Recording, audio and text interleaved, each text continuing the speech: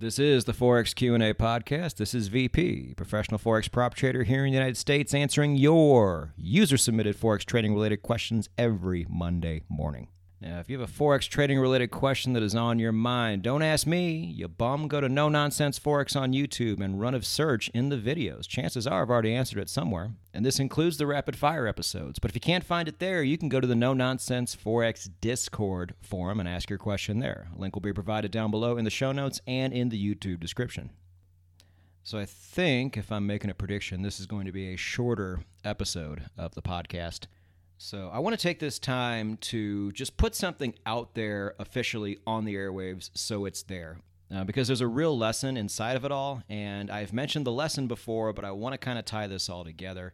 And it's going to sound like a bit of a silly story or a silly question that I get, but I have gotten it more than 5 times, probably in the course of the last 2 months.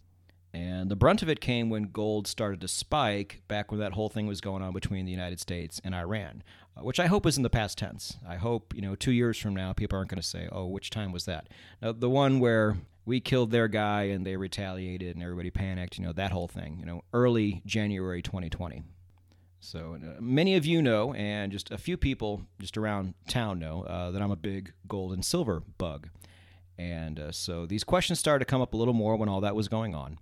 And because I think it was finally at that time that people were really starting to consider putting some of their money down into gold and silver. People that had never thought of it before, all of a sudden something happens, and instead of being proactive, they want to be reactive and start thinking about it now.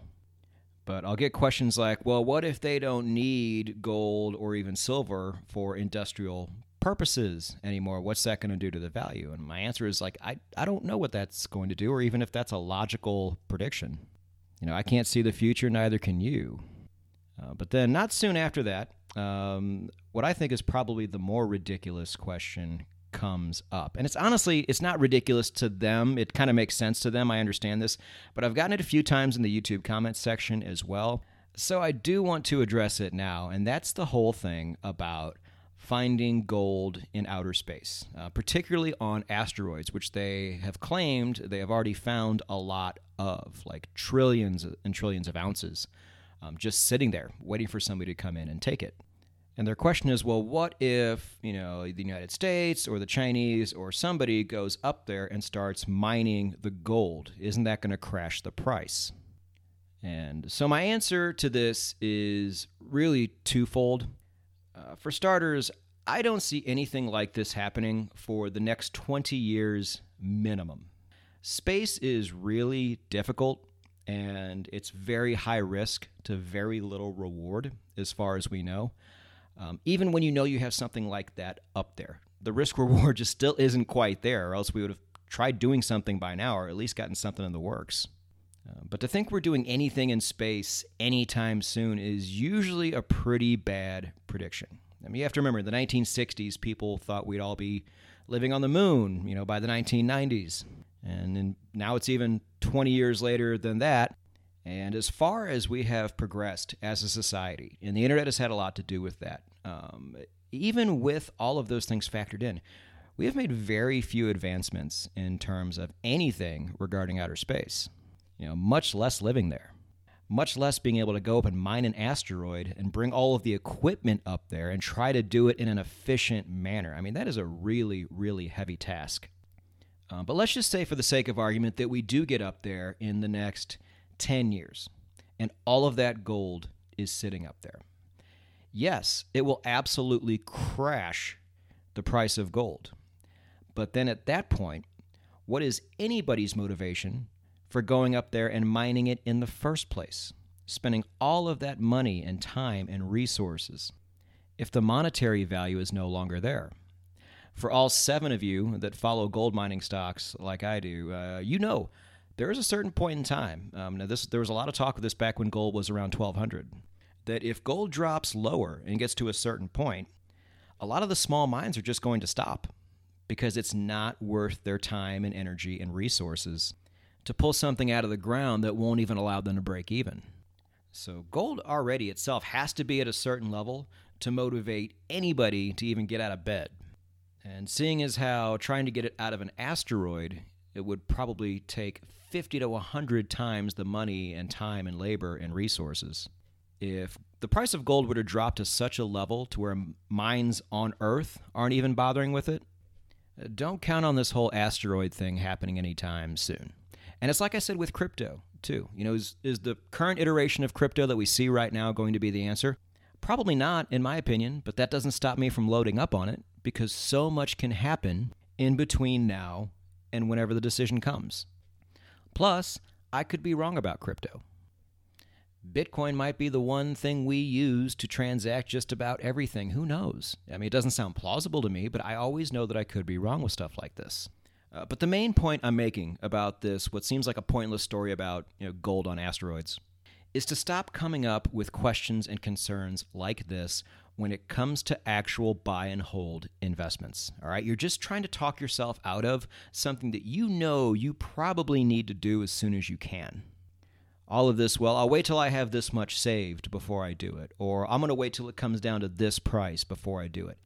These are all bad excuses, and these are all potentially very big mistakes. Now, I'm not talking about just gold and silver. That's something I like. Whatever you think is going to be really big in the years ahead, and you want to put your money down on it, just do it. Don't ask questions. We never know when the run's going to happen, and when this run started to happen, when the whole United States-Iran thing started to take place, there were some people freaking out that they didn't get the chance to invest in what they wanted to invest in when they had the chance to do it. It's just like with trading.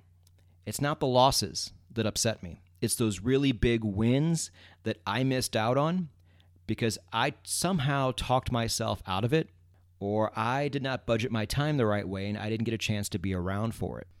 That's a terrible feeling. I can only imagine the regret somebody might have if, whether it's gold, silver, crypto, the next iteration of Beanie Babies, whatever it is, goes to the moon and you missed out because you were so busy talking yourself out of it. The people who take risks in this world and at the same time do whatever they can to mitigate the downside of those risks, they are the ones that end up maximizing their potential, while the rest of the world sits back with a bunch of regret and actually has the balls to call those people lucky. As is almost always the case, luck had absolutely nothing to do with it. It is the Forex Q&A podcast, and this is not a question from anybody, but I've done episodes like this before. More or less, it's some of the numbers that came out for 2019 in terms of hedge funds closing down. I don't want to give you a hard number because I've seen different articles that have given different numbers, so I don't want to sit there and say the wrong thing, but it's pretty bad. It was bad before, and it got worse.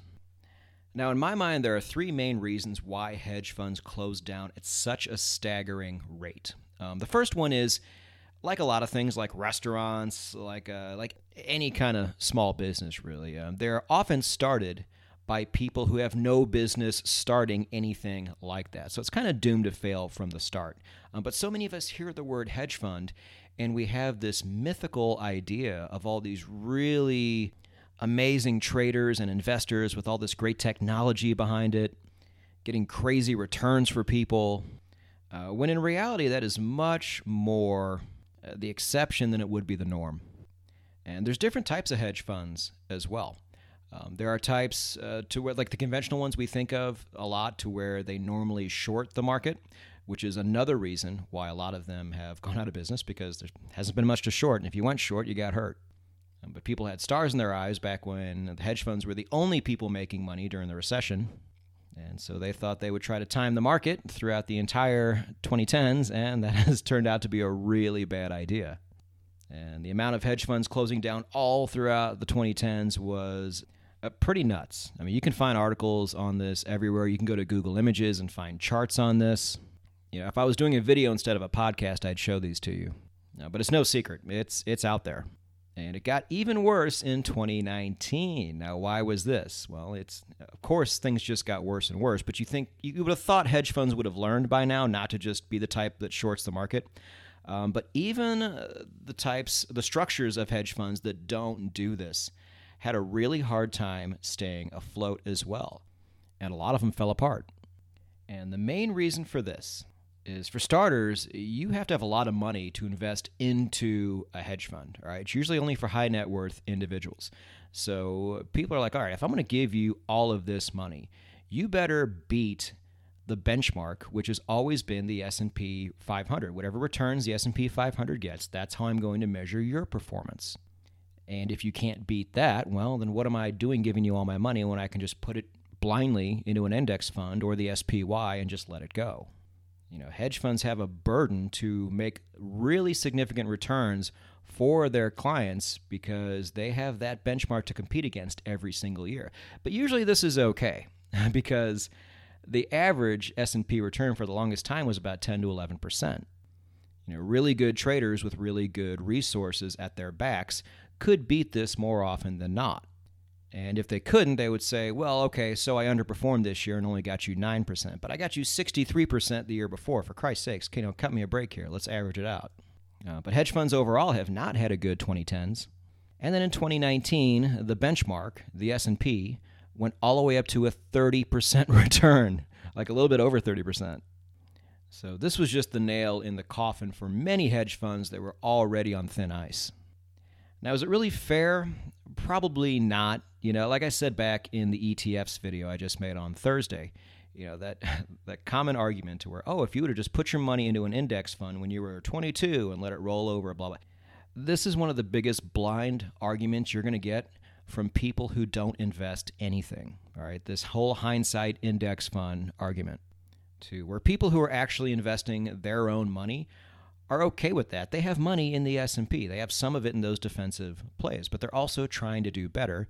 And we also understand we're not stupid. The S&P is not going to get a 30% return every year. This was an anomalous year.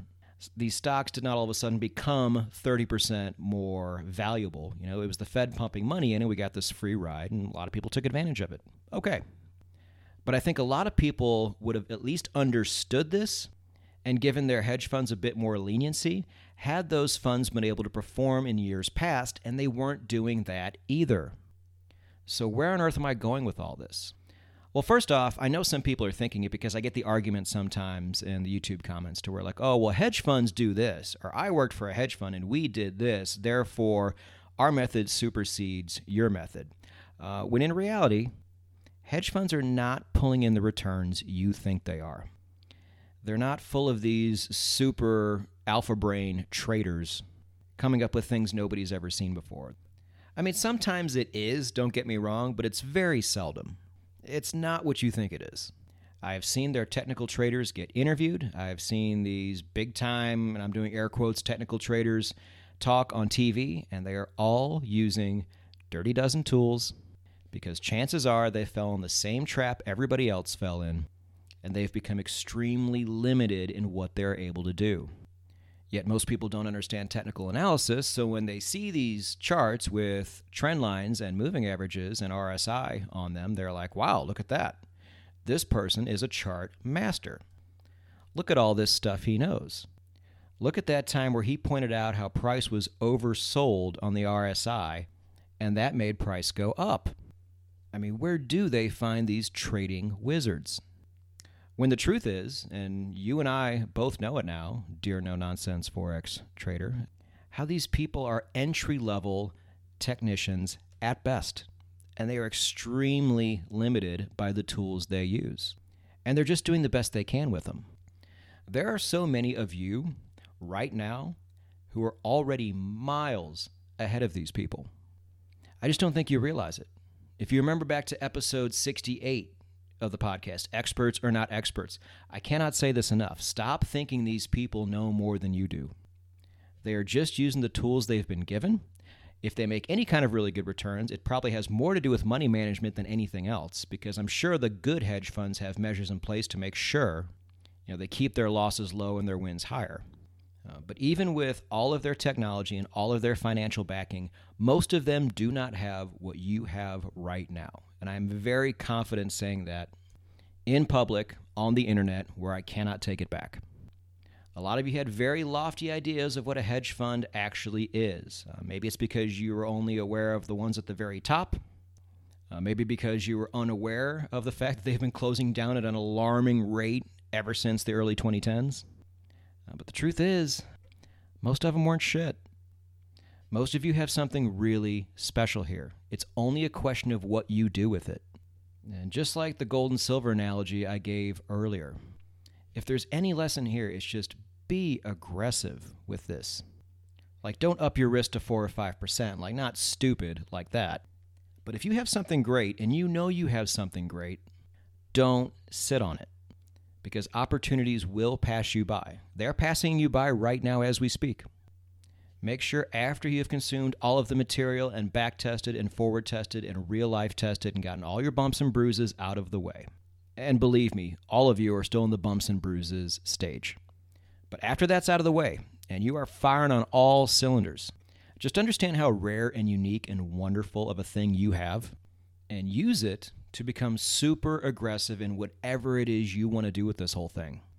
Set yourself up to find those people who took their money out of those hedge funds and say, hey, look, they were able to do this in 3 years. This is what I was able to do in 3 years. How about you give me a small portion of that money, and I'll show you what I can do? Or find a hedge fund that's on their last legs and say, hey, look, has your performance been struggling? Mine doesn't struggle. Here's what I was able to do in the last 3 years. Let's talk. There are so many directions you can go with this. I just don't want intimidation to be one of the things that stands in your way. So many of these hedge fund traders were absolute garbage. They were slaves to what the market did. And we as Forex traders are not. We have that luxury already built in. I've said this before, traders. Your only competition when it's all said and done is going to be with each other. So who's it going to be? Who is out there building right now so they become one of the most coveted traders in the 2020s? Your competition sucks. It's right there for you. So make sure you're aggressive when the time comes and go get it.